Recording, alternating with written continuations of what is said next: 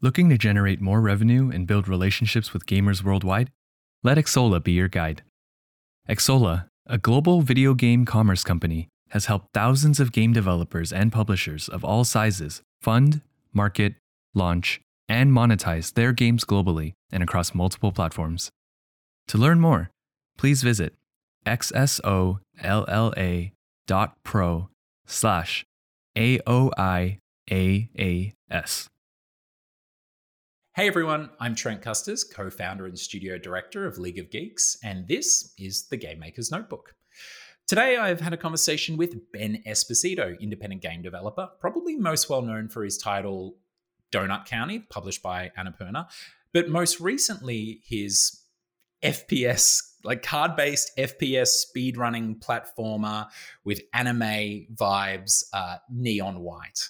It's an incredible game and really harkens back to those early 2000s PS2 games, which is an absolutely deliberate choice that is incredibly well executed. And that's kind of a hallmark of Ben's whole career in games, is this degree of execution and aesthetic and confidence. And we talk a little bit about that later on in the podcast, what gives games a sense of confidence and how we can instill that in them as developers. But naturally, we go back, we talk about how he got started in games, making mini golf in his backyard, Counter-Strike maps, his time at Giant Sparrow, working on games like The Unfinished Swan, What Remains of Edith Finch, some of the lessons he learned there. And it's a fascinating story. Ben's an award-winning independent game developer, and being able to have a chat with him and talk shop, as he said, was an incredible experience, and I hope you enjoy it too. So without further ado, here is Ben Esposito.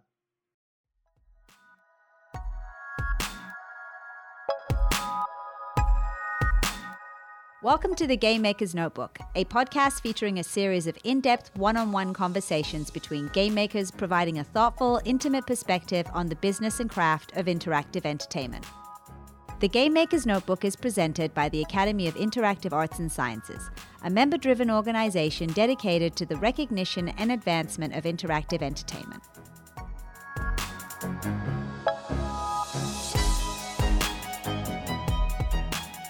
Ben, good afternoon. Good afternoon. How are you, buddy? I'm doing good. There's a lot of chaos around here, new baby and stuff, but we're staying on top of it. Yeah. How old's the newborn? He just turned 1. His birthday was 2 weeks ago. He doesn't like cake. You discover that at the birthday, right? That's the only opportunity you first get to discover. It's like first birthday. Do they like cake or not? Everyone is sitting around being like, when is he going to eat it? It didn't happen. Amazing. Well, hey, thanks for joining us. It's wonderful to have you on Game Maker's Notebook. Been looking forward to this one. Yeah, it's my pleasure. I'm really excited to be here. Awesome. Well, hey, we usually start this podcast the same way that we're going to start it today as well, which is no surprises, which is asking someone like their first memory of games or how they first got not into games development. We will progress into that, as you know, but for you, I find it a particularly interesting question, or a question that has more weight to it in relevance to your career, because your games are so steeped in nostalgia. So I'm really quite interested to hear those early experiences for you. So what was it? Do you remember that first moment of awakening for the aesthetic of video games? Yeah, I do. And unfortunately, I don't remember the name of this game, but that makes it even better. It's like a shattered memory that you've been trying to, like a mad scientist, reconstruct through your career. Yeah, maybe a listener will know exactly what I'm talking about. I think it's fairly obscure, and I haven't really dug into it, but there was a game that I played at my much older cousin's house, and it was a Sega Genesis game that it was a pinball simulation, but it had a custom pinball table mode where you could move around all the little, like build your own sort of pinball. Exactly. Yeah. And so you can make your own stage. And I remember my cousin had a blank stage with like 2 things on it. And he was like, oh yeah, you can build your thing. And once I saw like he placed like a flipper down, that completely blew my mind. I was like, I can't believe you could do this. And I like immediately like went home and I took out a notebook and I just drew page after page of pinball tables because I was like, oh, I don't own this game, but if I come back to my cousin's house with a whole notebook full of stuff, we'll be able to make the pinball tables. You're ready to go. And so that was like my first taste of, the joy of being able to make a digital game. But previously, my obsession before I even really had access to video games was miniature golf. Oh, right. Like actual mini golf, like IRL mini golf, go out into the world. Yeah. Okay. That was my kind of like introduction to creating like a fantasy game. Yeah. Right. Okay. So, yeah, of course. Cause they're usually themed and things like that. Yeah. Right. It's like a pirate course or whatever. Yeah. And I just like was so enamored with the really heavy theming mixed with a game. And so like, even when I went to Disney World for the first time, which I was impressed by, I was still like, but like, why is there no golf here? Like, why isn't this a game? That's so for the picture you're painting of yourself, like as a child, like especially going to your cousins. And this is what you're in for as a parent. This is going to happen to you as well. It's like when your child goes to their cousins or something and they come back and with no explanation, they just like furiously draw pictures of like different types of pinball tables. And you're like, what happened over there? Why are they all of a sudden just drawing pinball tables nonstop? And the mini games obsession and taking your kid to Disneyland and then being like, yeah, it's cool, but where's the game, man? Where's the laser tag component? Yeah, so I don't know. We'll see what happens. I don't think what I was going through was intelligible to anyone around me, but it really was like part of whatever path I took to where I am now. It was the genesis of where we are, of this of arriving here and wherever you'll go beyond this.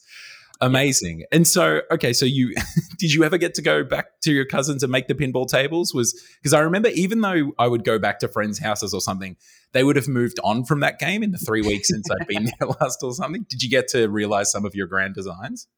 I did, but there was a caveat, which was I had imagined my pinball table would use the space theme that they had, but he insisted that we use this kind of like gothic, kind of like gory, weird, like meat pinball table theme that it had. And so it made really these nasty squishy sounds that I really, really hated. But I had to like get through it because I wanted to make the table. So we did make one. It sounds like your first experience of client work as well. Right. I had to deal with what I was given, Yeah, exactly. Amazing. Okay, so you've gotten the taste for it. Your obsession with games and themes has now moved into the digital realm. You've been making some stuff with your cousin, even though some creative compromises had to be made. Do you remember the sort of next steps from there? Were you kind of obsessed with the sort of making of things, or did you not understand the possibilities beyond that yet? What was next on little Ben's path? Yeah, it took a little while. Like I think I had a big detour of like making my own mini golf courses in my parents' backyard. Okay, right. So, all right, you were not clear about the level of obsession. This was like, we would go, like if my parents took us on vacation, I would like research where the mini golf courses were. Good. Love it. Relative to the vacation. Fantastic. But so I think my first digital foray was really through modding. So I really was into Quake through my cousin as well. And shout out to Ben's cousin, yeah, he wasn't making custom maps, but once I started getting into that, and then Half-Life, I was just digging a little bit online, and I found you could make your own custom maps, and I did not get into it for a few more years because my brain was not developed enough. But so, what age? Speaking of brain development, what age are we talking right now? Let's get our listeners in the zone. How old were you when the pinball experience happened? When the pinball experience happened, I was probably 8, I would say. And I was like, I was with it enough to like really be sincerely trying to design stuff. Yes, right. Yeah, in that perfect like overlap where you can be like almost disturbingly obsessed with something, but also disturbingly excited by something that a child can be, and then like still have the cognitive awareness to be able to put your mind to some solid designs. All right, and then Quake and Half-Life. When did that When did that sort of come into it, that I mode? think I was officially a teenager at that time. So yeah, I was still in that phase of like, oh, well, I'm so excited, but I don't have any technical skills. So I'll make all sorts of plans. And then it wasn't really until Counter-Strike came out, the original, I think 1.0 is when I was playing it. Then I started making actual custom maps because I had friends who played as well. And so we had our own server, and all of a sudden I had an audience to make content for. Of course, right. And so, that became my role in that group of friends, was like, I'm going to have another map next week and it's going to have a gimmick and we're all going to play it, and, they'll give me feedback. So that was kind of like, it took a while until I had a specific purpose in mind, which was to make games for my friends, that I really dug into the technical side. Yeah. Okay. And do you remember, do you have a classic map, like a Ben Esposito greatest hit Counter-Strike map that you played with your friends that was just absolutely loved and lauded and played unendingly? There was one that was, I forget what it was called, but it was like it was a siege map where I built this tank that, I think it was the counter-terrorists could go inside of a huge tank that was kind of like halfway in the ground, and it had guns and turrets on it and stuff. And the terrorists, it was like, I had no respect for the way Counter-Strike worked. I was just like, you're some blasphemous level designer.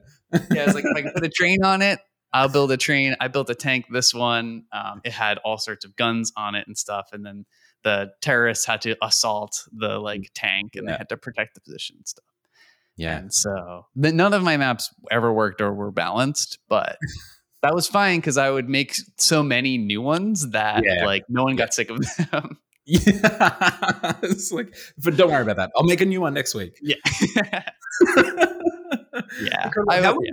How long did this sort of last for, this phase? And did it sort of organically branch into other things, or did something snap you in another direction, sort of game development, so to speak? I think my career in game development from then on was just modding and mapping. So I was doing single player mods for Half-Life. Half-Life 2 had come out, and I loved that. And so I was making total conversions that never went anywhere. And that was all of high school. I finished high school, and I was like, well, I kind of want to study games. But I don't know. So I kind of did a undergraduate degree that had electronic arts and communications and a little bit of programming. And so I was like, well, maybe if I learn all of these things, I'll be able to turn that into a career in games, but I have no idea. You're like, these are the things that go into a game. Yeah. And it was kind of early enough that there weren't many games programs officially available. So I kind of pieced it together myself. I was like, I was going to figure out what I needed to figure out. Yeah. And did you grow up in California? Was this all happening in Cali, or? No, I grew up in New York, actually. Right. Okay. Other coast. And there was not as much video game adjacent stuff going on in New York. And so that's kind of why that contributed to this feeling in my head that it was not possible for me to have a career in games, at least unless I somehow went to California. So I had this in the back of my head, maybe, but I don't know. Yeah. What about video game schools or anything like that? Was there, because, as you said, you leave high school and you're thinking, oh, okay, well, maybe I want to study games, and you've sort of piece together these courses. I remember when I was trying to get into games, it was there were a couple of courses around, but even as sort of a young, and I went there and I was like, this ain't it. And at the time it wasn't quite there yet. We have amazing games colleges and university courses in Melbourne now, but back then it wasn't really there. Was it the same in New York? Were there things around, but they weren't quite there? When did NYU kick off their game stuff? Was that happening at that point in time? They might have had something. This was 2007. Yeah. Okay. Right. So they might have had something. I don't think they had the reputation yet. Yeah. And there were a few there were a few kind of more trade schools that existed. Okay. but they were expensive and also on the other side of the country. Yeah. So my parents were like, look, you can do things that are like video games, but don't try to do a video game degree. Have all sorts of other stuff that is useful. And if you can program, if you can write, you'll be fine. And so that was kind of the mentality. Yeah. Okay. And how did that go? How do you feel that went? Did it vibe with you? Did you finish the course and be like, yes? And did it set you off in the direction as you were thinking? I think it did. I think it was just right for me, at least. Yeah. Cool. So I kind of had my hand in everything. I did a minor in computer science. I did digital art classes, communications as well. And it was at an engineering school, Rensselaer Polytechnic Institute. And, the year after I went there, they started a games program, like official games program. And a bunch of my friends attended that program. Oh, wow. And I tried to transfer into it and they're like, nah, your portfolio this isn't good for you. Sit down, sir. All right. So a lot of my friends graduated with games degrees and I didn't. But I'm so glad that I did what I did because I really appreciated the much more roundabout foundations approach. Right. Instead of trying to walk away with a game, I walked away with some fundamentals for writing and some fundamentals for, using Photoshop and programming and stuff like that. Yeah. So I think it worked out well, but I was really, at the time, I was concerned that I was too much of a generalist. Yeah. And that stressed me out a lot because I didn't know how I was going to get a job if I just kind of did a little bit of everything. Yeah, right. Totally. Because how do you fit into the video games job market as just a young generalist? It's I'm just a generalist. Bro, you are 21 years old. What are you doing for me? Yeah. You actually don't know anything. But you have not unlocked generalist just yet. Right. Yeah. So were you still making games, I imagine, through college and things like that? How did that trajectory go? Were you on some sort of a slingshot into something, or what do you do when you walk out and you have this fear of being a generalist? It was really random. So I made a bunch of friends in college, and we did game jams all the time. Yeah, and we were part of the game development club, and those people are still my good friends. And we formed this group called the Arcane Kids. Oh, that's where you met the Arcane Kids crew. Okay, yeah, and we continued to make games to this day, basically. Right. So maybe for our listeners, explain to everyone, because this is one of the coolest things about your game making shenanigans, Ben. Is what is the Arcane Kids? It's okay. So the Arcane Kids is a loose group of game developers who are just troublemakers and tricksters, and we make illegal games. Where the concept was we wanted to make games that couldn't possibly be sold because, one, they'd be funnier, and two, they'd be kind of more pure of heart in what they attempt to do. So the actual example is that, we made a game called Bubsy 3D. Bubsy visits the James Turrell retrospective. And the idea of it was my friend Jacob owned the domain name bubsy3d.com. I think he was just looking and it was available, so he bought it years ago. Yeah. And so we were hanging out and we were like, oh, it'd be funny to make a Bubsy game and just put it on the website. And then if someone stumbles on it, they'd see it. And so, we built a really elaborate kind of silly art game, that used Bubsy illegally. Also used James Turrell's art, recreated James Turrell's art in 3D. So it was fun. We did a Sonic the Hedgehog game, yada, yada, yada. They're a little infamous for being very over the top. And, we never made any money off of it in our whole career. So I guess that, that goal of not making money really panned out. Exactly. Great. Created all sorts of opportunities and connections and stuff. Yeah, I bet. That's actually an interesting, what do you have a pretty concrete example? I'm sure you do. Like, what is a concrete example of like making the Weird Busby game ending up in like some work for you or some sort of connection that came back around later and, really helped you out?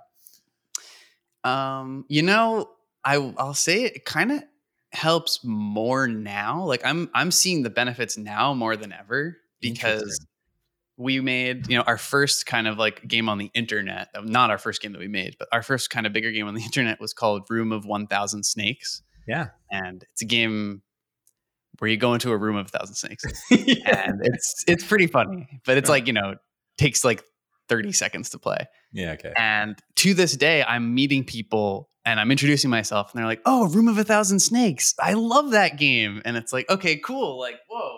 If I want to, there's like weird people who make art on the internet who I want to work with. When I contact them, they have some kind of frame of reference for who I am. Yeah, wow. And what my sense of humor is. So it kind of like, I'm seeing a lot of more benefits now. Yeah. Like, we used to get asked to do like, make me a little video game to promote my YouTube channel or something. Yeah, okay, right. Those were not good opportunities. Yeah, I bet. Whenever anyone says, make me a little video game, like it's bad enough when I think I'm going to make a little video game, let alone when someone asks me to. Yeah, it almost never works. So yeah, anyway.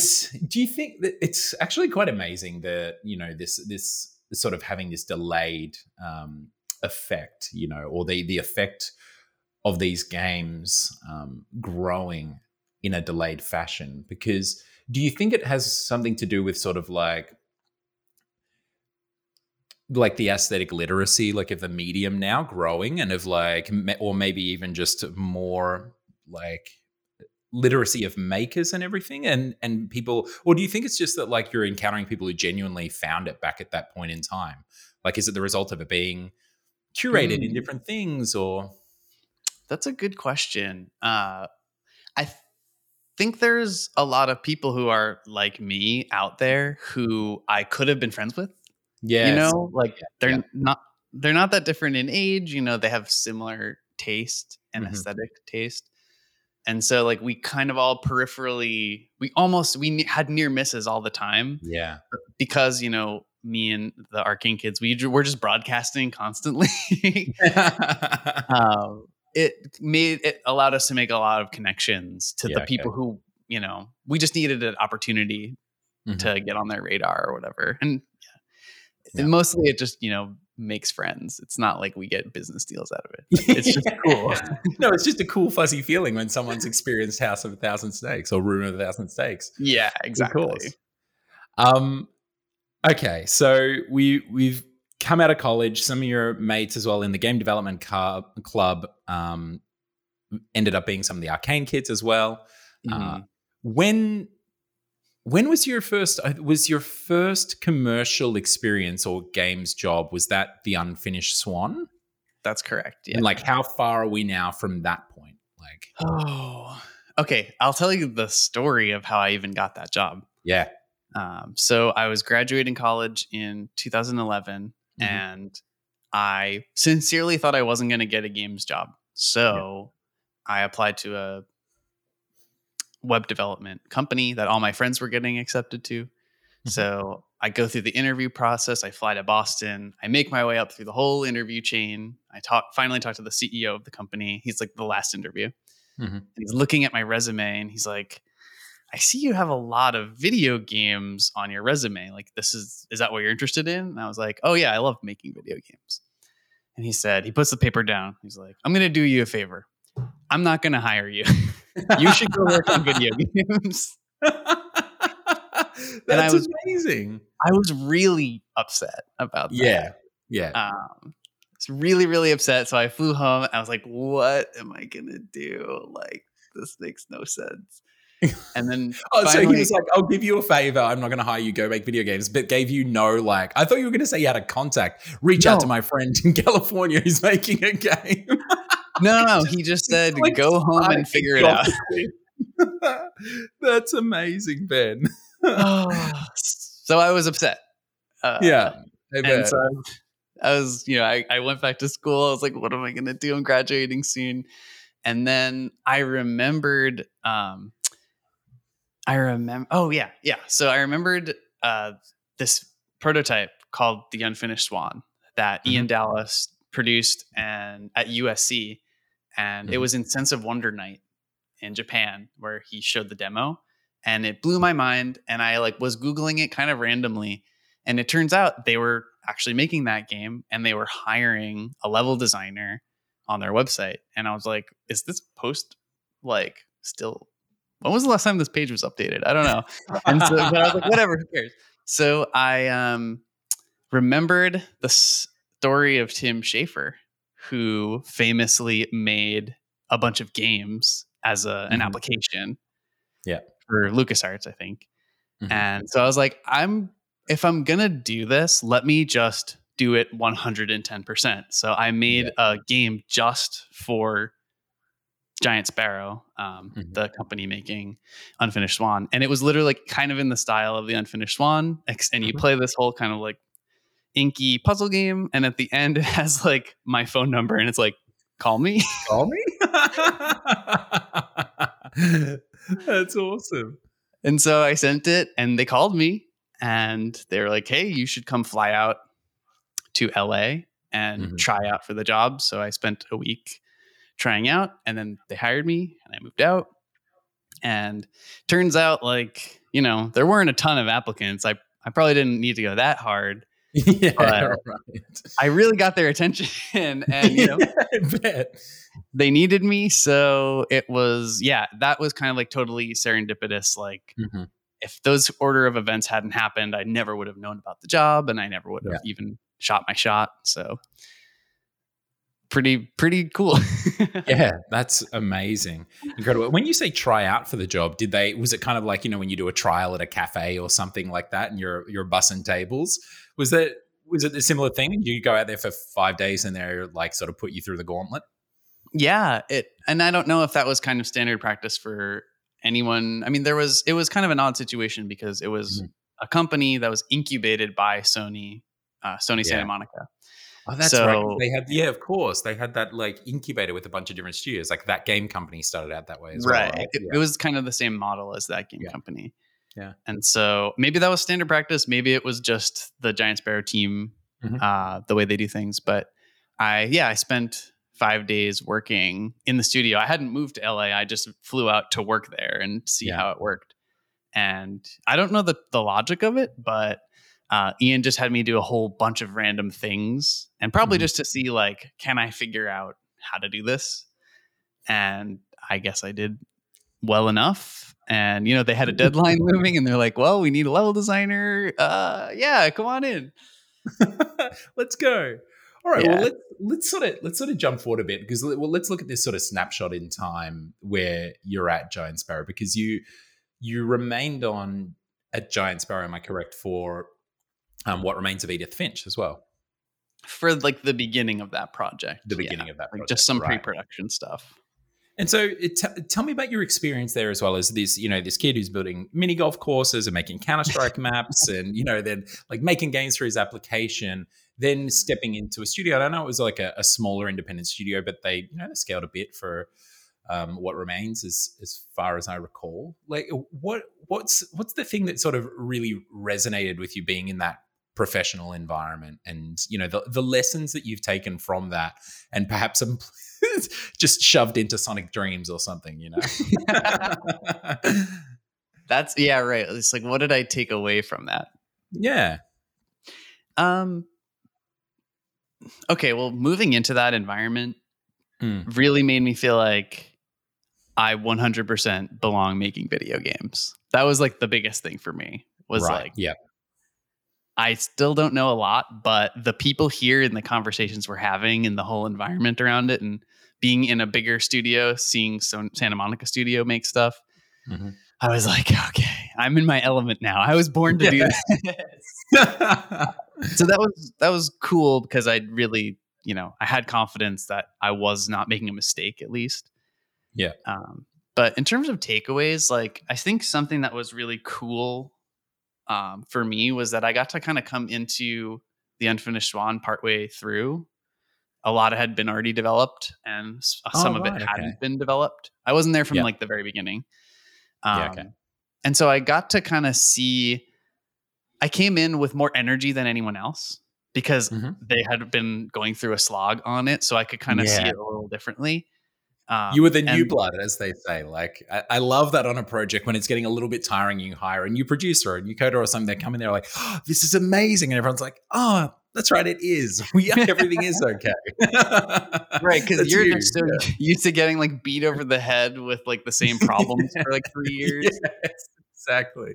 Yeah. And so I got to kind of see what those problems were that were lingering and, have a fresh take on it. And I also get to see really fast, like what the consequences of certain design choices were. So a really good example in The Unfinished Swan is that there was a level that you grow vines by throwing water balloons, and then a vine will grow to the water balloon location. Really cool tech, really beautiful. And that was the level they built the vertical slice around. And so when I came in, there was like this really fleshed out level of growing vines that looked gorgeous and was quite sizable, but that was it. That was kind of like the rest of the game had not been built yet. And what ended up happening was we had to keep cutting down all the other levels to make sure that we could hit quality on time. And we eventually ran into a position where the game was nearly done, but the vines level was 3 times the size of every other level because it had been worked on for so long. Yeah. And so we tried to cut it down. We tried to cut pieces out of it, yada, yada, yada. But we found the way it was designed, it was all one huge space that was interconnected with sight lines between everything. And there was no point of leverage to cut anything without adding a new section. And so, we ended up not being able to change it ultimately. And so like, in spite of us knowing what we needed to do to improve the experience, it actually like wasn't possible. And so we shipped it, and it's fine. It's totally fine. No one mentioned it, but right? Yeah. Right. And that kind of disappointment and the feeling that like, oh, I bet a lot of other games come out and people feel this way when they made them. Yeah. They knew what problem was there and they couldn't do anything about it. Yeah. And so that made me really sensitive to kind of early in the pipeline decisions that have huge repercussions later on. Yeah. And so that kind of shaped my approach to indie games a lot, was figuring out ways to construct games such that I wouldn't be dealing with that disappointment at the end because we kind of like had a process we couldn't change at the end. And so what do you feel when you go about doing that, or when you catch yourself doing that with your games? Do you feel is it sort of a cross section of a bunch of different things, or is it scope generally that you're thinking about? Is it technical construction? Like, you mentioned level design in regards to sight lines and everything. When you say that informed your approach to how you make indie games now, do you feel like there's some sort of like tenet that you're taking to it all the time, or some way in which you are applying that?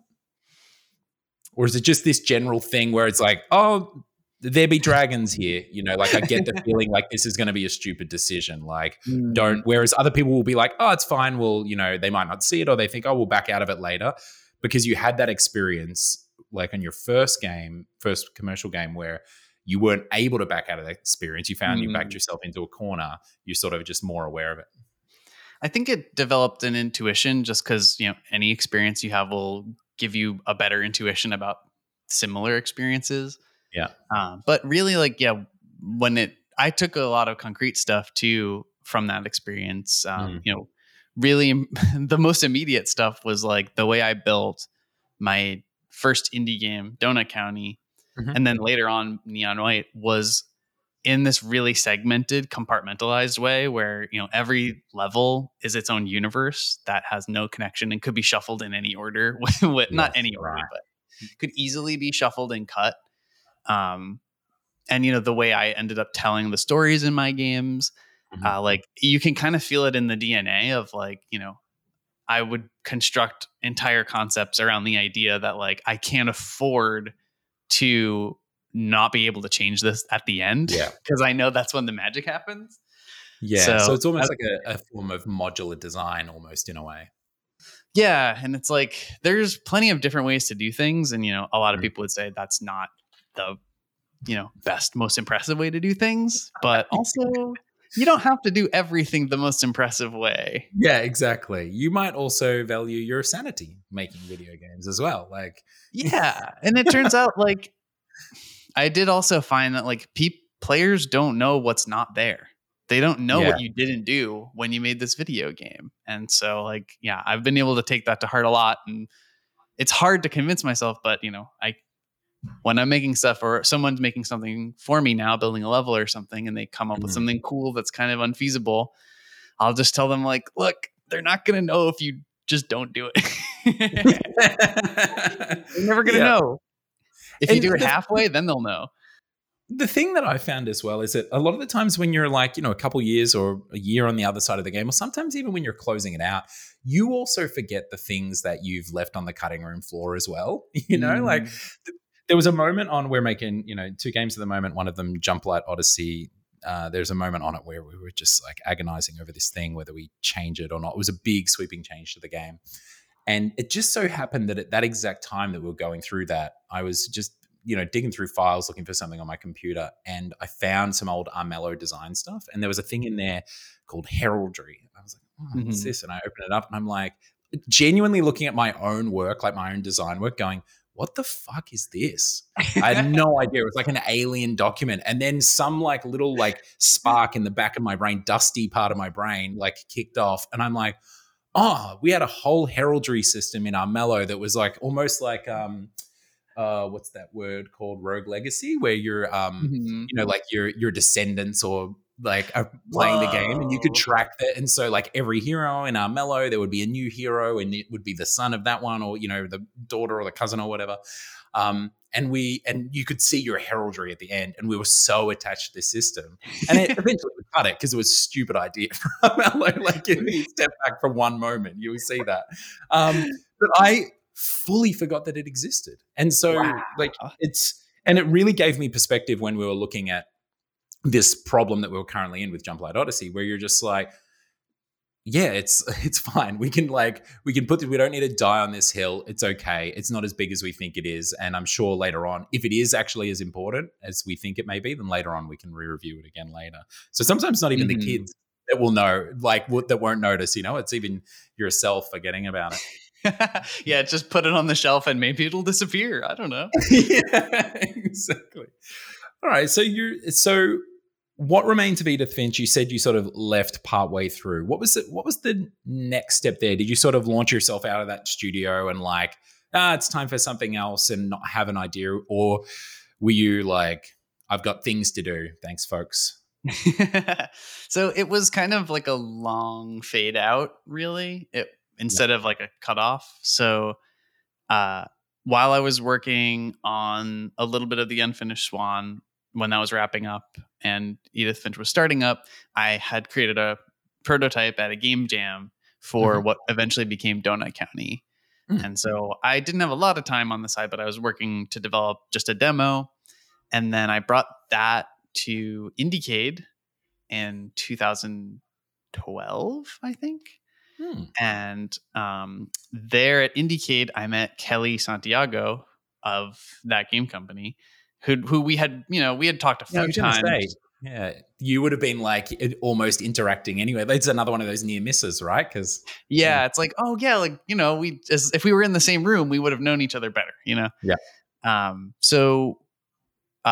Kelly was walking by, saw the game, got to play the demo, and was like, "Hey, we just formed this thing called Indie Fund, and we're looking for projects. This seems really cool. Do you want to apply?" And so I was like, this is what I was waiting for. This is it. This is my moment. Right. And it's I could tell this is a real genuine opportunity that I need to jump on. Yeah. So I developed a pitch deck, and, looking back on it, the pitch deck is really funny. It's I'm going to take 12 months to make this really small game. It's going to be so cute and unambitious. And then so we worked out a deal. I got some funding, and that's when I was like, okay, well, I have some runway to make my own game. And that was my goal. So I'm going to part ways with Giant Sparrow. But that money didn't last that long. Surprise, surprise. Surprise, surprise. Didn't last that long. Also, the very beginning of development for Donut County was really rough because I still had a lot to learn. And so there was kind of a certain point, after the first year where the project did not look like it was going anywhere. So we had a meeting and Indie Fund was like, yeah, we still believe in the project, but we don't know if we believe that you're going to use the resources properly to finish it. So, interesting. Yeah. This isn't goodbye, but it's like, maybe you need to figure stuff out before we continue doing anything. Yeah. Yeah. So that was serendipitously the same time that Ian of Giant Sparrow reached back out to me and said, hey, we, it's a much bigger project. Do you want to do some like part-time prototyping and consulting for Edith Finch? Because you're That's right. I remember you were saying at the time, I bumped into you at the time, you said you were doing some like prototyping of like different mechanics in the game and things, because Edith like has those a ton of different ways to interact and engage with the game. Right. It's an anthology. So like it's split into stories, but then also the house has all sorts of little interactive things to explore. And I love Ian's ideas. Like Ian's whole concept was that, this game is going to be really tactile. You're going to see and see your hands and the way things move. And I was always really into toy-like physics-y things. Mm-hmm. So while I was running out of money to make Donut County, I was also, part-time working on Edith Finch. So it's like, for a part-time job, there's literally that there couldn't have been a cooler part-time job to keep myself afloat. So I feel really lucky. Yeah. But when I was there part-time, I developed prototypes for some of the smaller stories in the game. Yeah, cool. So I got to, come up with the idea for like, you're a baby in a bathtub and you make this frog jump around, and you're on a swing set and you have to physically move your legs to pump. Tell me about your process for this. Did you employ a sort of like game jam fund, like sort of approach to it, or did you have designs? Did you and Ian sort of figure it out, or was it just free reign and you sort of started smashing stuff together in code? Or tell me about the process for like, say, figuring some of this stuff out.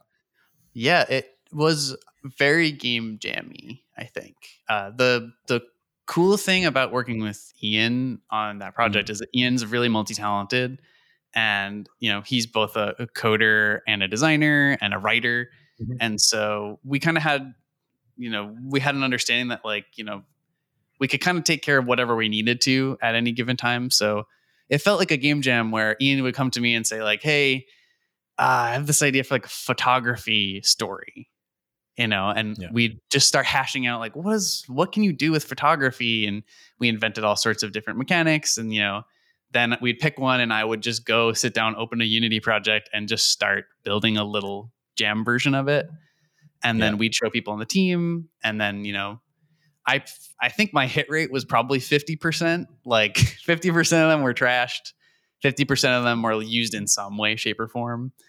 It's still a great hit rate. Yeah. Pretty good. I mean, it takes a long time, obviously, if you're going to sit down and program something and put all the cubes in and stuff like that. But it was really fun. And Ian was working on these really huge, ambitious stories. So I had a lot of freedom to make much more constrained, simple ones. And so that process was well suited for it. Were you working in a proprietary engine? The game was in Unreal, but I was making prototypes in Unity just because it was really fast. Yeah, so of course. Something like that might have been happening for sure. Man, that is like the dream part-time job. That's like the dream video games part-time job. It's like just come to this really cool, almost like, like AAA indie project, and you just do the little game jam in the corner, come up with the cool ideas and fiddle around.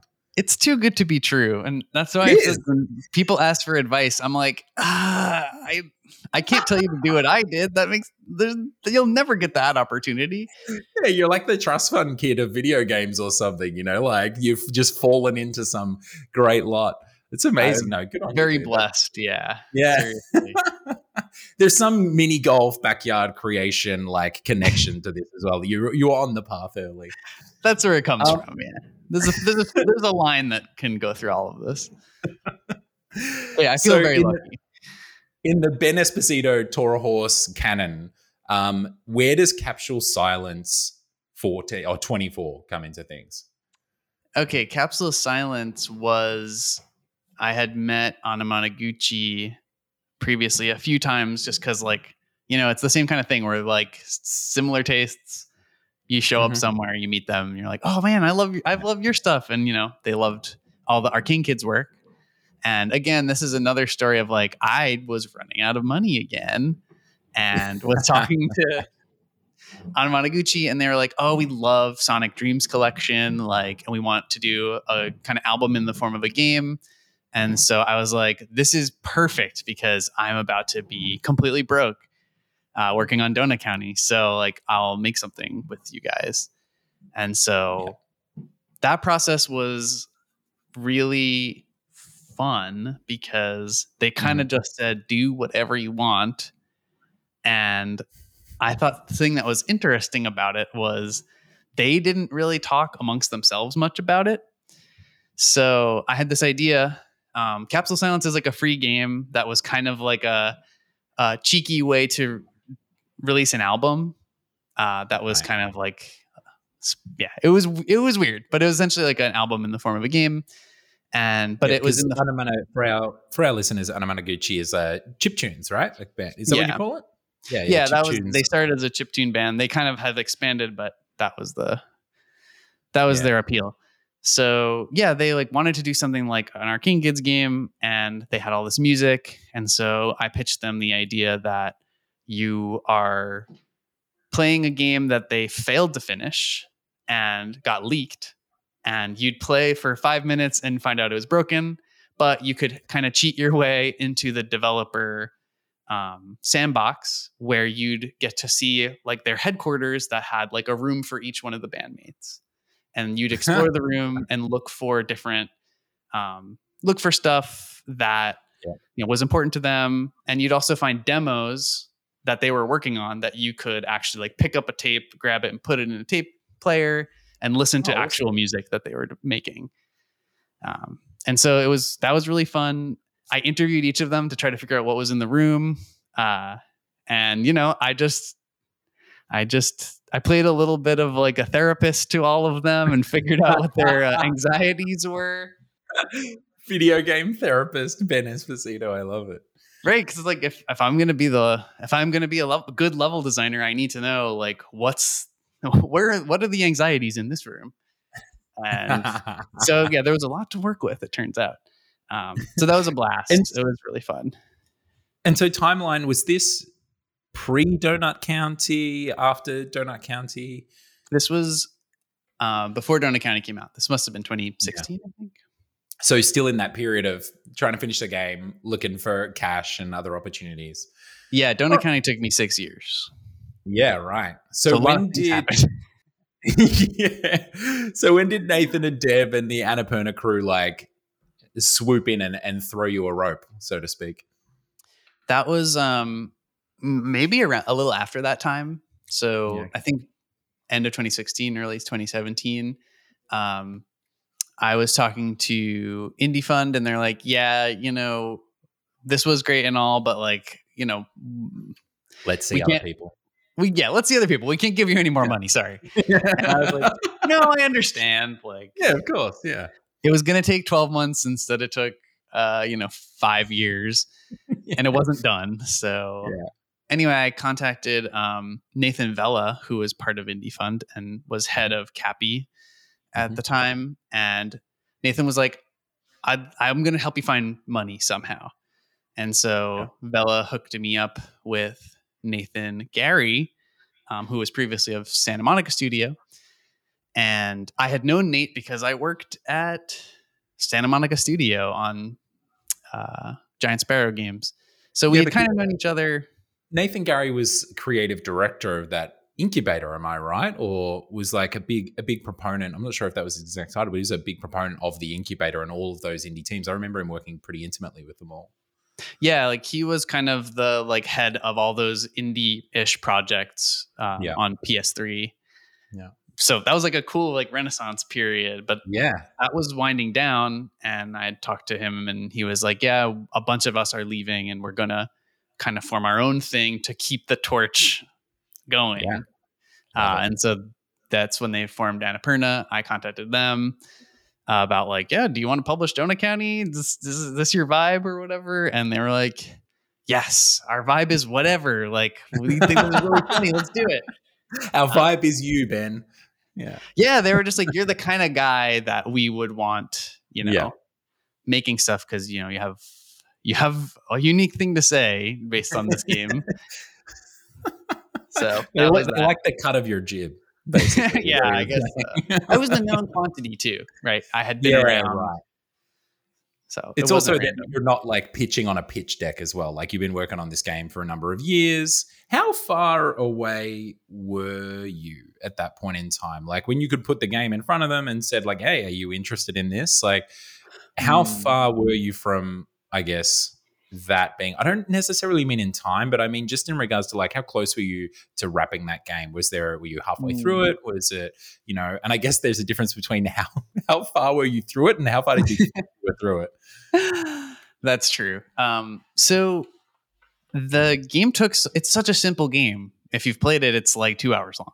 Yeah. Can you just explain for our viewers who maybe haven't played or seen Donut County? What is Donut County?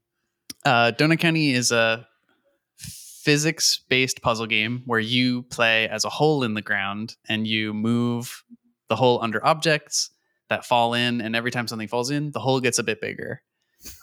So it's a little Katamari, but it's a puzzle game and not like a kind of time trial thing. So there's that puzzle component, and then there's also a story that's playing out kind of in kind of like out of time sequence order that you're piecing together, like what's going on in this town, who's causing the holes to appear, yada yada yada. So it's a cute game. It's for kids and adults to play together, was kind of the idea. And by this point, I'd been working on it for years, and the reason it took so long is because I reinvented it 3 or 4 times and totally changed the format and the hub world and the way the story's told. Yeah. Originally there was never supposed to be any text. It was all going to be just characters posing, and you can hear me sighing and feeling really tired. Yeah, that's diving back into that like design space. I just witnessed you go there. Yeah, it's like, oh my God, my eyes will just glaze over talking about all these like totally random constraints I decided to follow. Anyway, so I had kind of gone through so many iterations and it was finally clicking. Yeah, okay. And that's when, right before I talked to Annapurna, so when I pitched them, I said, I actually have this figured out.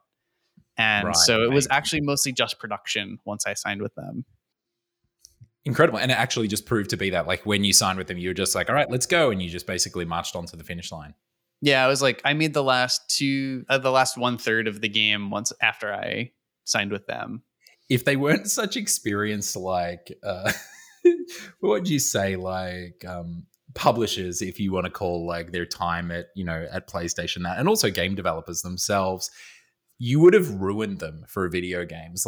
Because imagine signing one of your early projects and they're like, I just need the money, I'll finish it. And then they just go and do that. Like never happens in video games. It's like as well splitting with Indie Fund and then going to them, like you said, it made sense. But it's also like when your ex leaves you and then they go and they fully better themselves and they're with a new partner and you're like, that's who you needed to be for me. And, thankfully, I think the people behind Indie Fund kind of knew that. They were like, actually, we need to let him go for him to grow. So I'm going to say it was calculated and expected on their part. But yeah, it sucks to be the person who has to say goodbye. And they're like, ow, this hurts, but it'll be better for you, I guess. Yeah. It's like you have this recurring character from this CEO that's like, that didn't give you the job, and then Indie Fund as well is like, to love you we must let you go, Ben. I'm extremely grateful because every time it's happened it was really great.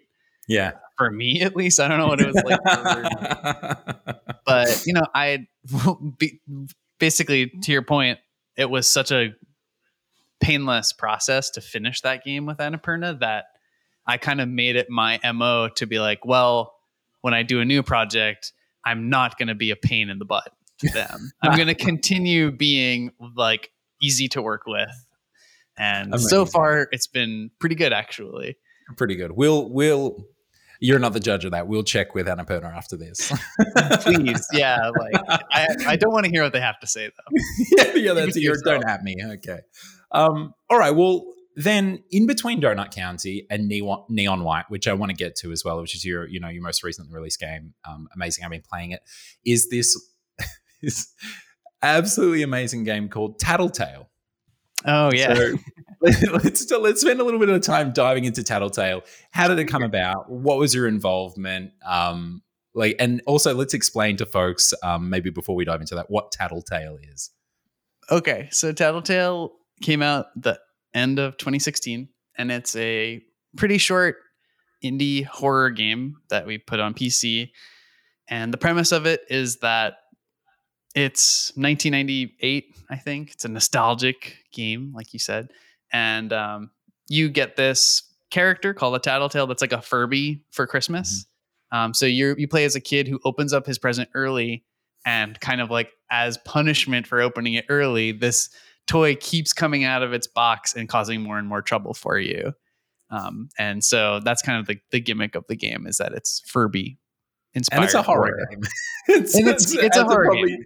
Yeah, it's like it's straight up horror game. Terrifying. Yeah.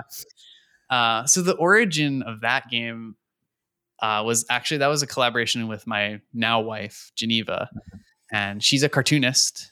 And so we are always talking about ideas, and we had been playing a ton of horror games at this time. I don't remember why. We would just go on Steam and sort by price and buy like every horror game under $5. And we played a ton of them, and we were like, you know what? These are surprisingly fun for being kind of like so simple and, not really well realized, but like we're still enjoying these. Kind of like Steam shovelware almost. Yeah. And we were like, but we were pleasantly surprised how fun they actually were. Yeah. And so that's why we started thinking about horror games, and wouldn't it be fun to make a small one? At the same time, I was also running out of money again, because the Anamanaguchi thing didn't pay that well. Yeah, so, I was going to say, it sounds like a recurring theme, but in all of game development, not just you. It's like the roller coaster of no money and project funded, no money, project funded. Exactly. So this too was motivated by I have to do something that makes some money. So have I got my timeline wrong? Did Tattletale come out before Donut County? Is this still another project? Right. Okay. So this is during the Donut County sort of like marathon. This is another one that came along in the meantime. It was during a low point of Donut County. So I was really happy to do anything but work on Donut County. Yeah. So we were like, I need to make money. We came up with this Furby idea that we thought was so funny. Geneva designed the Tattletale, and she like gave him little human baby feet, and we're like, oh my God, that's so funny. We have to do that. And so I was like, okay, well, we have I can't spend more than 2 months making this game. Yeah. And so what I did was I was like, okay, this game has to be successful because I absolutely need money. So what I'm going to do is I'm going to make the trailer first. I'm going to take this concept, make a trailer, and then show it to my friends and be like, is this viable? And so I made the trailer, which is on YouTube. You can see it's literally unchanged from before I made the game. And we made it, and we were like, oh my God, this is really cool. Like, this is exciting. This will probably sell itself. And so we continued to work on it. We did it in 2 months. It was me and Geneva and my friend Tom Astle, who is also an indie dev, who was also kind of at a low point on his project, and he was ready to do something else too. So we teamed up, and he helped program and design. So we made that game really fast. So you actually did it in 2 months? Yeah. Wow. Incredible. what made that possible? How'd you go about, making, obviously there are games that you can make in that. Do you think it was just scope? Was there a particular way that you went about it? Was it you just saying, that's it, it's done. Let's, hands down, tools down. It was, I really attribute it to all of the games we had played as research first. Yeah. So like we were playing games that were under 2 hours and for $5 or less. And so I had before I even went to design Tattletale, I had this document of like, here's what makes a successful horror game. Yeah. And I had like a bunch of bullet points that I had like really thought about. And I was like, oh, these are totally doable as long as you stick to just, achieve these bullet points and put it in an appealing package.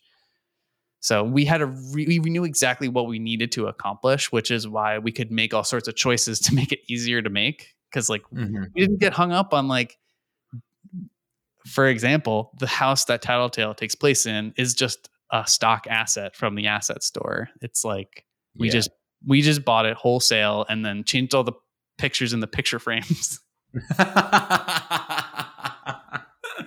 Incredible. And there's one other anecdote that I think is funny, where Tom and I were working on it. We were designing the monster who chases you around. And, Tom brought up like, look, on our really tight schedule, I don't know how we're going to finish because doors are going to be so complicated to manage with the monster. Yeah. And we were sitting down looking at it and we're like, oh yeah, this schedule is impossible if we want to do doors. And so I was looking at it and I was like, do we have to do doors? And Tom was like, what do you mean? And I was like, well, couldn't they just be randomly locked or unlocked just to create a more interesting layout? And he was like, I guess so. And so we just crossed doors out off of the list, and the game every night, doors are either open or not, and they can't ever be changed. And nobody ever noticed or cared. So you can't open doors in that game. Do you feel like does it give the game some sort of kind of replayability, do you feel, or does it change the experience as of that? Or was it just like, nah? No, it's just the doors don't move. And it's like each night, there's 5 nights, and each night I would have a door open or close depending on how difficult I wanted the layout to be. Oh, right. I got you. I thought you meant they were changing on subsequent runs or something like that. Oh, no. But it's like as progressively as you get through the nights, you just close different doors and everything. Yeah. It's not as interesting as what you were thinking. I'm so sorry.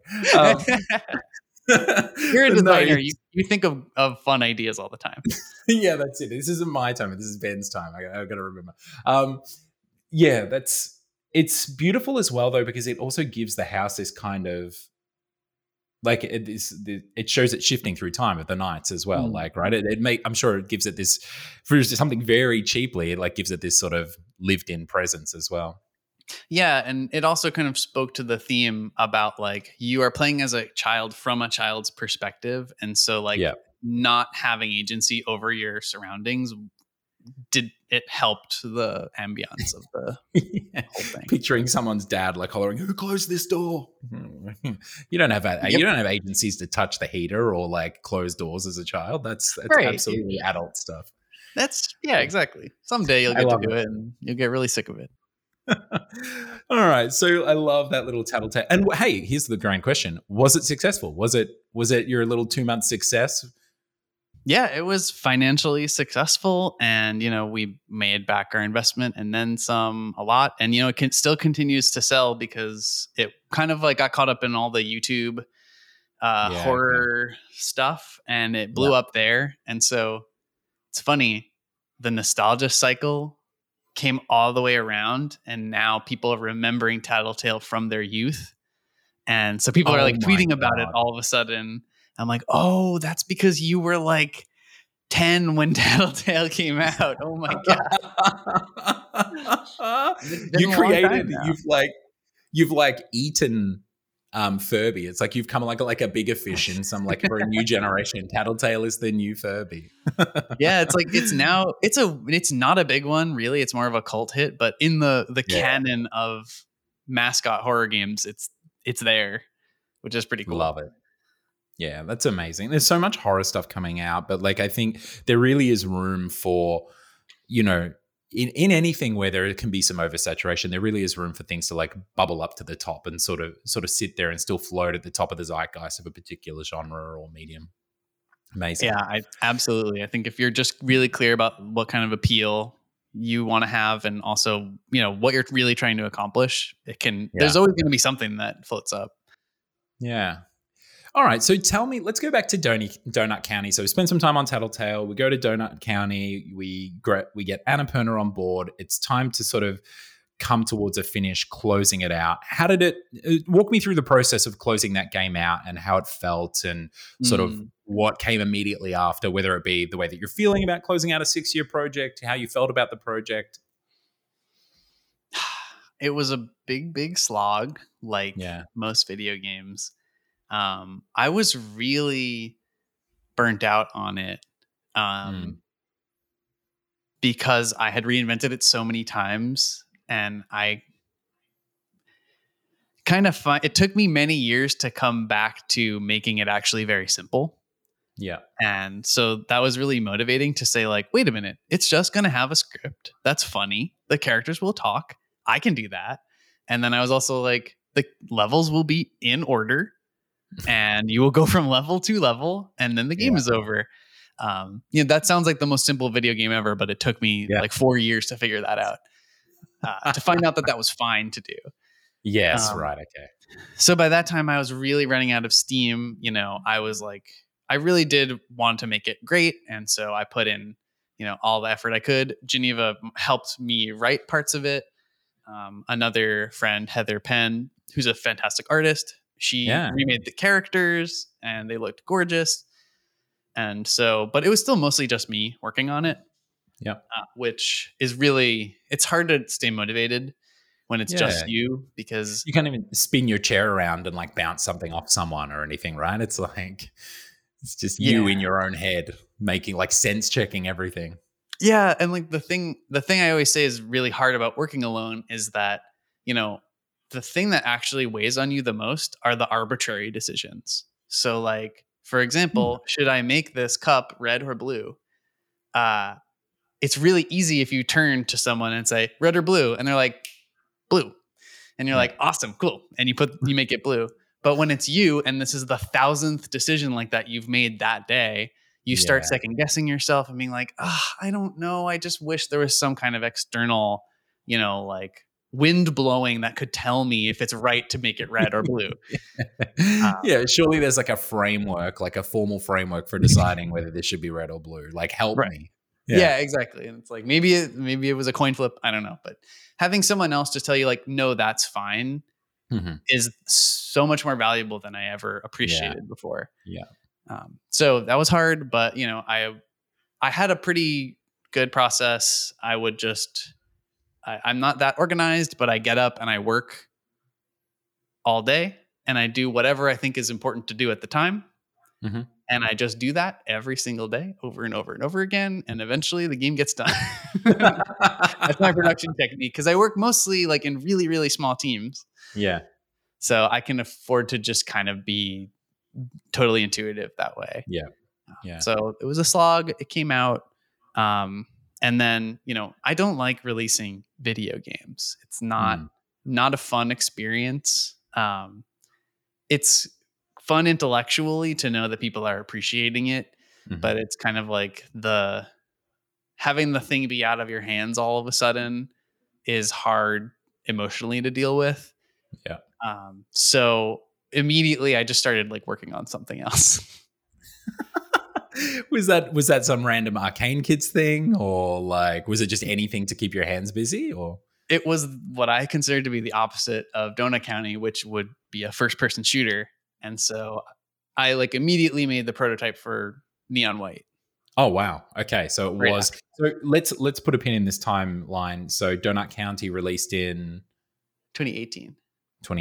And so 2018, you immediately pivot from sort of Donut County. It's out there in the world. The white noise of release is happening, and you put on the sweet muffling earphones of Neon White prototyping.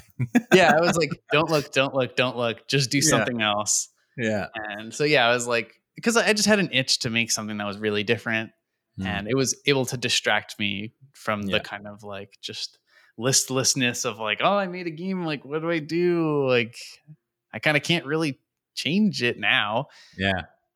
So had you had this feeling on games that you worked on, say when it was someone else's studio, you know, at Ian's studio and you're a part of a larger team, did it still feel strange and overwhelming in those moments? Or was it kind of it was, and then I guess even for your own games, did other games like Tattletale and things, or was it just the fact that you had been on this for 6 years, that had been an app always running, never closed in the back of your recess of your mind somewhere, even when you're on Tattletale? Yeah. I didn't feel it as much when I was working on Giant Sparrow games. Yeah, okay. Like that kind of felt like I had a particular role and I did what I could, but because it wasn't ultimately my responsibility, like how the whole thing would come out, it didn't really mean the same thing. Yes, right. Having such a high degree of agency made it much harder to finish and be like, oh, well, I could have done so many different things. And maybe it would have gotten like I don't know what the Metascore was, a 79 instead of a 78. I don't know. Yeah. It's so vicious. I mean, like there are ways in which I'm sure we lean on it as creatives and we look at it, and you know, every now and then I go to Metacritic and be like, am I going to play that game? And I'll go on there. But it's also so savage that like when we release these games, they're like, hey everyone, guess what? Here's a numerical score for the 6 years of your life. It's Congratulations. really weird. Yeah, it's so fucking strange. Okay, well let's do it. Let's dive into Neon White, because it sounds like you're already there. You're already, like you said, dived into the prototype. And did you have, so as sort of a path towards this conversation, or leading us into this, you dive into this prototype to help distract yourself from, you know, the noise of the release of Donut County and going through all of that, right? Did you have an idea of what Neon White was, or were you just, like you said, you're like, I just need to do the most opposite thing, I'm going to do an FPS, and then it kind of formed out of that, you know, just having your hands in the clay? It was partially like, yeah, I want to do whatever I could conceivably call the opposite of Donut County, both in terms of genre, audience, and thematically as well. I wanted to make something. I was like done with Wholesome. I was so done with Wholesome. I was like, oh man. Because like, literally I was thinking about this in 2012, right? I was like, you know what? Games should be more gentle and they should be for kids and stuff. That would be really cool. And then like, yeah, working on that for so many years, I'm like, yep, all right. I think I did what I set out to do. I'm ready to do something different. So yeah, it was meant to be like something totally different. And also, like, I feel like most people jumping into a new project, you know, I was like, oh, this one won't be so hard to make. Right. For no reason. I just decided that it wouldn't be hard to make. That's it. No outside external. You just, this is easy again. Yeah, I just spent 6 years making a video game, but this will be easy. Like I wish I could see like you know, film of me sitting down writing in my notebook like, this one will take 9 months, and just like watching myself like, do I have a smile on my face? Like, do I know I'm kidding myself, or is there like some hard drug in my hand or something like that? Like, it's like, but I wrote it. I wrote it. I don't know how I thought that. It's funny, but yeah, like. So I decided like, oh, I wanted to come up with a project that felt really achievable because it was not ambitious, and I would avoid all the pitfalls that I had learned about over the last, 8 years or so. Yeah. And so I think honestly, like, even though it did still take a long time, all of those early decisions about the scale and the scope of it made it so possible to make it actually really good. Kind of counterintuitively, it was like, oh, because I constrained it so heavily and made it so simple and so much easier to make, it didn't come out faster, but the quality was way higher than I had ever anticipated. Right. The degree of execution that it afforded you was just immense. Right. Yeah. Because we weren't trying to stitch together a huge like blanket. We were making like one little crochet, right? And we were making every single little stitch perfect. Yeah. Amazing. And so when did Neon White sort of start to form into what it is today? Like, you know, the all of these themes coming together. How did it arise out of that prototyping process? It started. So in 2017, I made like a really, really simple first person shooter prototype because I just wanted to get it out of my system. Then I revisited it in 2018 and I expanded it a bunch, and I came up with the idea for a card based deck building roguelite, because that was the thing at the time and still Which is. is what, for our listeners, that's what Neon White is. So maybe I always forget to do this. What is Neon White for our listeners who are just tuning in? Right. You haven't heard of this game. So it's a first person speed running platformer is the fundamental of it. The idea is that you play these really, really short levels, and it's a time trial where you kind of replay it over and over again to get better times. And the way it's designed, that probably sounds like the least appealing thing you've ever heard, but trust me, it's actually really fun. Because but wait, nobody likes the idea of time trials and speedrunning. It's really hard to get people to buy into it. But once you do, you kind of the whole kind of concept of the game is that your weapons double as your movement abilities, and so each level is so constrained that it ends up becoming kind of a puzzle. And the idea was, like, we were watching speedrunning videos, we were hearing speedrunners talk, and they were talking about how, like, you can execute all you want, but like if someone comes up with a faster route, that all the execution in the world doesn't count anymore. It's like kind of like a puzzle at that point on such a high level. Yeah. And so we were like, oh, let's make a literal puzzle out of getting through this level. And so that was kind of the whole concept for the game. It's part, like level-based time trials. And then there's also a story component and characters that you get to know. And, the story and the gameplay are loosely connected. They're not super connected. The whole idea is that it's kind of meant to evoke like a early 2000s era hidden gem PlayStation 2 game. And it does it successfully as well. I caught that vibe really quickly. Yeah, it's like I don't know if it's advisable for anyone else to try to do that, but we thought that was really important to capture, and so we really stuck to it. Yeah, I think the move, like when you clear a mission, and the flip move that White does, is that was the one that did it for me. I was like, whoa, it just like the crash zoom in Ratatouille, it just like sent me back to the couch. It was like a 12-year-old playing my PS1. Yeah, like just, no account. Like we wanted to do everything that we loved about video games. That seemed absurd. That got kind of cold over time as video games started taking themselves a little more seriously. Yeah. So like you said, at the end of a chapter, the main character totally randomly does a backflip and like points a finger gun at the screen and says a catchphrase. Like that was really important for the aesthetic. It totally is. Yeah. It's amazing. It's incredible. I've heard you describe it before. I haven't heard you. I've read an interview with you where you've described it as a real gamey game. And I think it is absolutely refreshingly so. Like, when I dove in and it's the first level and it was like done in 2 minutes, and I was like, and then it clicked to me that it's like a time trial thing when it came up on screen, and it's like, the times, and I was like, oh, and then I dove in again, and immediately I found myself playing like 5 or 6, and I'm not a time trial guy, but I was like in there and I'm like, all right, cool.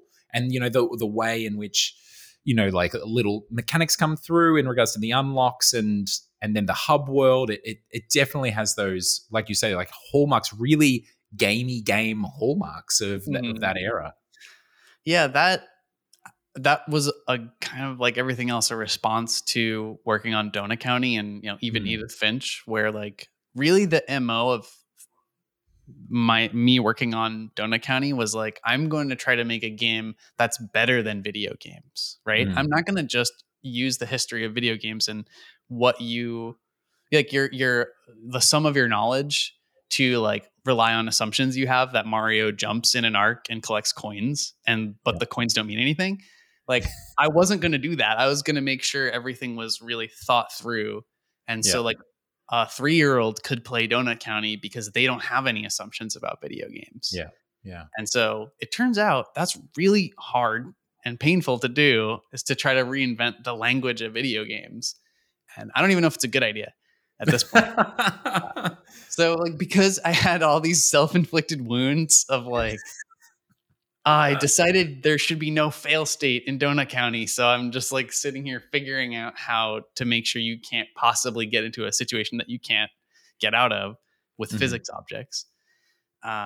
Yeah, that's why when I started Neon White, I was like, you know what? This game is going to 100% rely on your knowledge of video games. Yeah. And we're going to emphasize the things that make games silly and fun. And we're not going to be preoccupied at all with kind of like being ashamed of how silly video games actually are. Yeah. Just embrace it. It's something that we, I give a lecture to first year students at a university every year out here. And it's kind of like the 15 things I learn in, my time in games. And one of them talks about this is like the grand hypocrisy of games, is that like and you've kind of experienced both sides of this coin that I talk about, and where it's like the medium is so incredible and there's so much more to do, and like it can be such a grand experience, but at the same time, like video games are fucking ridiculous. Like they're absolutely ludicrous. Like these cartoons that we dedicate our lives to, and this I talk to people around the world on this podcast. The Academy of Interactive Arts and Sciences. There's so much here. It's the biggest entertainment industry. It's a really full. I think you yourself have said about it being like this, or the full realization, like the medium that's like the most fully realized aesthetically as well, right? But it is that you can never deny that hypocrisy in and of itself, and like how ludicrous it is in so many ways, and everything leading up into this point, like the 2000s where characters are backflipping and doing finger guns at the screen. And so I love that acknowledgement of it, that overt acknowledgement of it. Yeah, it felt so good to really just lean into all of that stuff. Like, me and Geneva talk all the time about how, we actually love annoying voice lines that characters say in video. You know how you hear every time you use an ability, like they say the same thing over and over again. And at first you're like, oh, cool. And then, 5 minutes later, you're like, this is the most annoying thing I've ever heard. Yeah. And then 2 years later, you turn to your wife and you say that phrase over and over and over again. Like that becomes part of your psyche, right? Yeah. I just say the bomb has been planted or whatever. It's one of my loves about the Hitman series as well. It's just like the insane NPC chatter. It's just and you hear it like over and over and over again. Yeah, incredible. So it's like that wasn't a problem to solve. That was something to embrace, to lean into. What do you think is the strongest element of that? Like, or what do you think came through the most for you, like when you're pursuing that and you've got all these options, like the history of video games where everything is so silly? What do you think the thing that you chose that really helped bring that pastiche home, or what are the elements that sort of help secure that for you executing it? So this is really basic, but one of the earliest choices I made was, one, to have a narrative component, but 2, to not have it have anything to do with the actual gameplay side. Because I was so used to working on projects where like everything was load bearing in every level, because it had to both have a narrative significance and it also had to be a really fun game kind of in isolation. Yeah. And so like, Edith Finch is a great example, because I wish people could see the meetings that we had where we were sitting in a room we were like talking about a character, and we had to list like every object in that room and the significance of every single object, and like the age of that object and the origin of that object. Yeah. And the order you'd see those objects. And it's like, that was really cool and rewarding, but everything was really, really thought through. Yeah. And so, because I freed myself from that burden really early on, and I said, ludonarrative dissonance is actually fine. Like they don't have to work together at all. In fact, isn't it kind of funny if we lean into it? So that meant that we were able to kind of design the world in a way that was really, really, pitch perfect for just the type of gameplay that we wanted to do. So we made choices that I kind of would have probably balked at before then. Like, for example, anything that's breakable is bright, explosive barrel red. And yeah, and in like this like beautiful white environment, with the pristine like blue water and everything. Yeah, and also like platforms can float. Mm-hmm. It doesn't have to have architecture holding it up. It's a fantasy game. It's in heaven. And this doesn't sound very profound, but because we were so kind of like keyed into what we wanted to achieve and what we really didn't care about achieving, we were able to like have this really great heuristic for like, is it important to do a good job on that? And so a lot of things we said, actually, it's really not. Like, it doesn't support our really fundamental idea that like it has to be extremely fun here. And then it also has a narrative that keeps you engaged and, fits with, it kind of shows you the theme and the time period, and it also provides pacing. And that was kind of, it was not that hard to make all those decisions. Now, when you recount this, you're saying we this, we that, etc. And you spoke at length about the burdens of being on Donut County on your own and choosing between the red and the blue cup, right? So talk to me about Neon White and the team and how that sort of formed. That project was very organic, kind of like all my other past projects, where, well, it started with Geneva. One day we were hanging out and she turned to me and said, Neon White. And I was like, what? And she was like, Neon White, that would be a cool name for a game. And I was like, you're right. That would be a cool name for a game. And that's when, like, out of nowhere, we just came up with the whole premise for the like setting and the environment and the characters. So that's how it started, right? And I had this prototype of a first-person shooter, and so we were like, "Oh yeah, that goes great together." So it started with me and Geneva. Her just kind of giving me ideas and helping develop the world and the characters, and then it started with me and a level designer, and whose name is Ames, and they had totally randomly contacted me about just like wanting to interview me because they had just graduated USC. And at the end classic of the email, I love it. Yeah. Like the university student emailing you for an interview. Yeah. So we just got coffee and we were just like chatting, and it was very fun. And at the end of the interview, they were like, "So what are you working on?" And I was like, "Oh, well, I have this little prototype." So they came to the office and watched the prototype, and they're like, "Can I work on this?" And I was like, "It's not even a game yet, but you know what? It might be fun to involve more people." So yeah, Ames worked on it for like a year and helped figure out kind of like what a level really feels like and looks like, and explored there. And then we kind of had one level designer at a time. So it was Ames, then for a year, Justin for a year, and then Carter for the last year. And none of them worked on it at the same time, but they all there was always someone cranking on it, and they would all get better opportunities that they couldn't say no to. And they kind of moved on, and I'd hired one of their friends. I love it. It's like a share house where you like pass on your room to like your mate or something. Yeah. It's like maybe they felt guilty. They're like, I got this better job, but like, well, I mean, my friend could do it. And honestly, every one of them was amazing and totally exceeded my expectations. Hell yeah. So that was cool. And then, I brought on the familiar cast of characters from Arcane Kids. So Tom Astle again came and helped out. And really good friend Russell Honor, who's been in Arcane Kids since the beginning. I convinced him to help out, and he did. He also does everything. So he helped program stuff, and he designed a whole mission. And then we had a bunch of part-time people working on all the art, and all told, it was probably no more than 5 people working on it full-time at its height. Yeah. Okay. But then it had, 18 people total, like actually touch it at some point or another. So it wasn't. Wow, that's awesome. It was very manageable. And like I said, we didn't have a producer.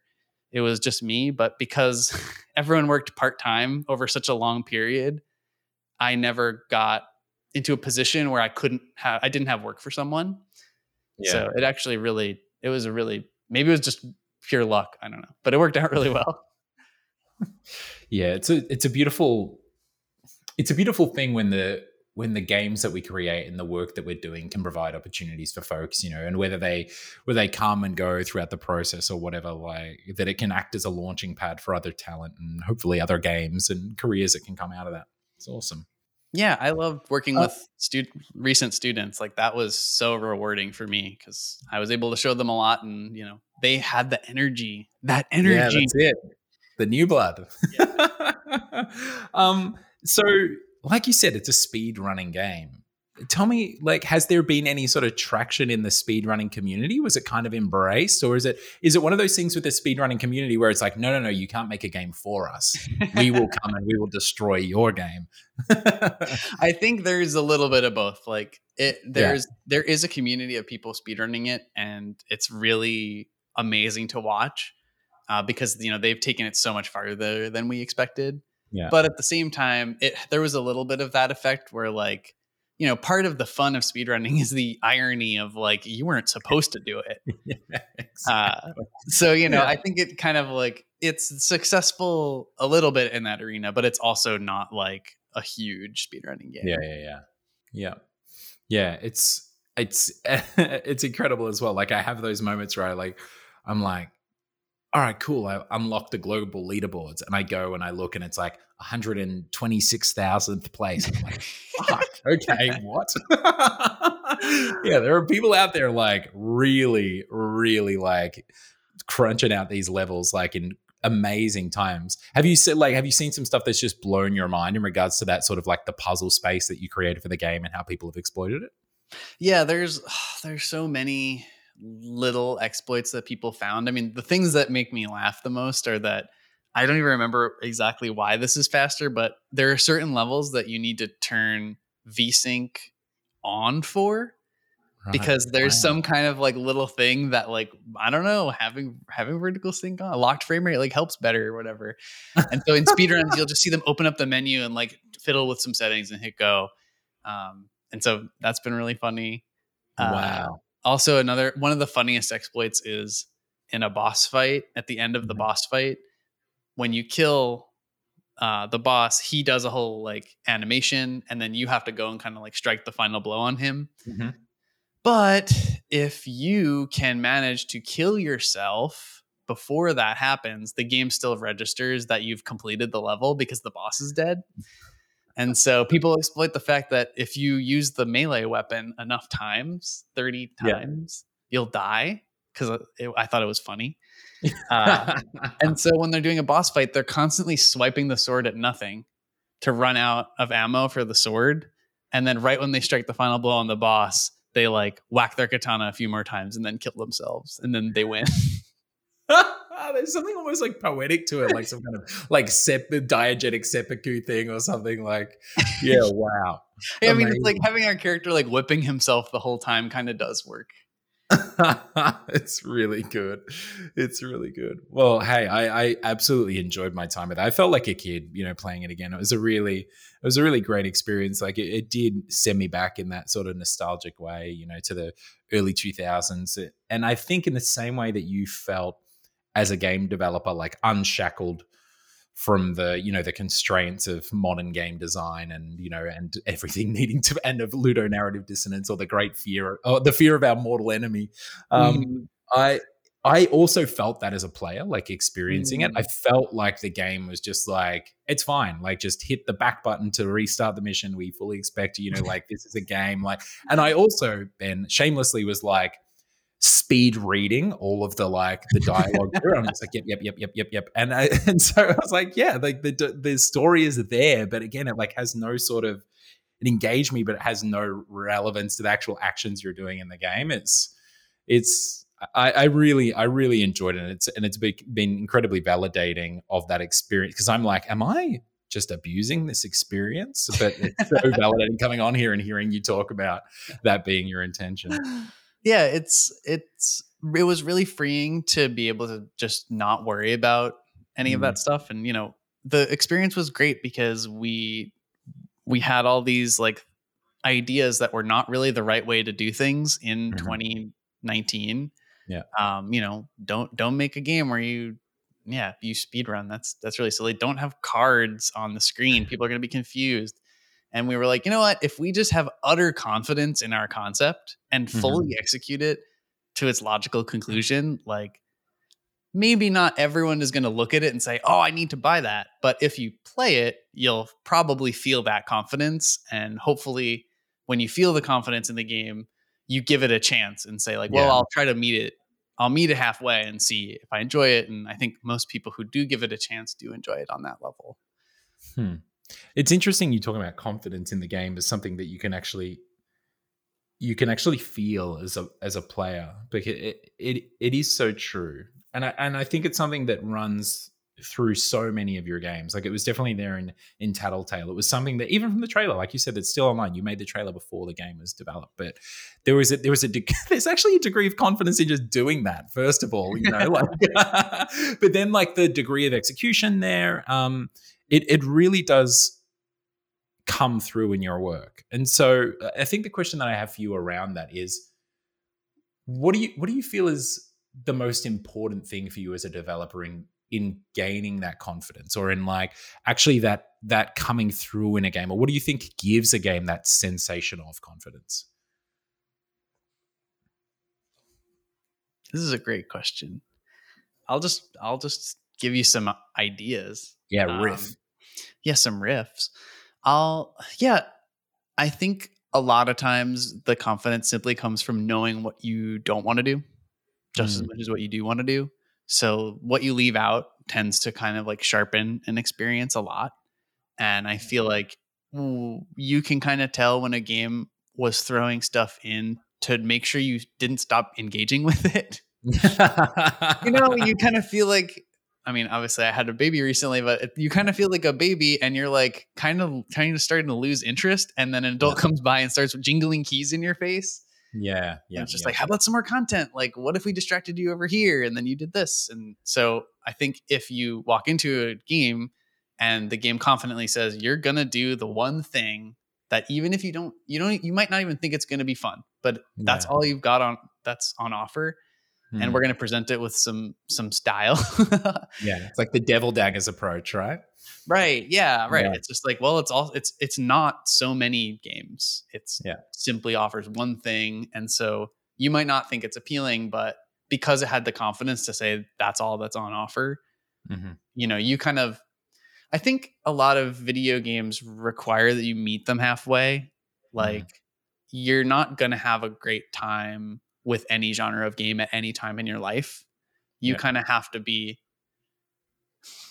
this isn't going to be controversial, but like to play a really in-depth RPG, it's kind of better if you have a lot of free time and you're a little depressed. Yeah, that's what they're for. Even the Nintendo ad for the Zelda game is like the depressed guy on the bus. They're like literally there. They're like, play our game. You're all depressed. You're sad. Don't worry. We've got what ails you. Yeah. So it's like you kind of have to be in the right mindset, be in the right, headspace to really appreciate it. And so I think a trick you have to pull as an indie often is kind of like do part of the work to get somebody into the correct headspace. So you kind of got them vaguely interested in the game, and now it's your job to kind of grab them by the head and say, look, like, you're not going to have a good time unless you accept that you are playing a speedrunning game. And so there's a lot of friction associated with that too. Like you might feel like, oh, these levels are so short and neon white. And I'm not a speedrunner. Ew, that's so weird.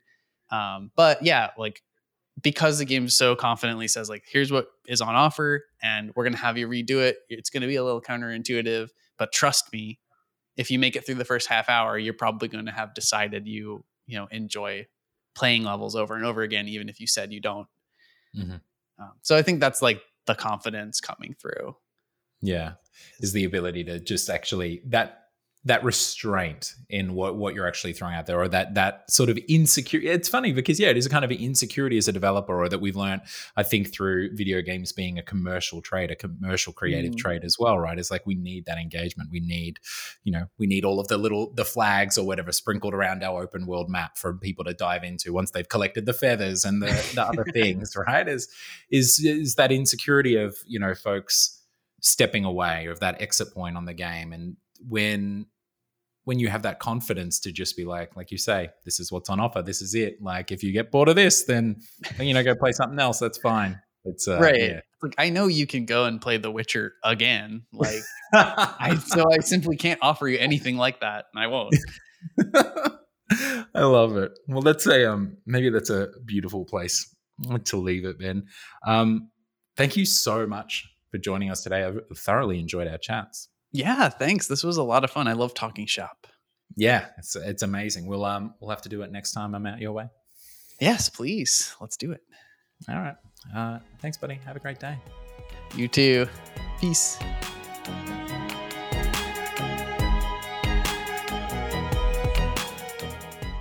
Thank you for joining us for the Game Maker's Notebook. For more information on the Academy of Interactive Arts and Sciences, our podcasts, and our other initiatives, please visit www.interactive.org.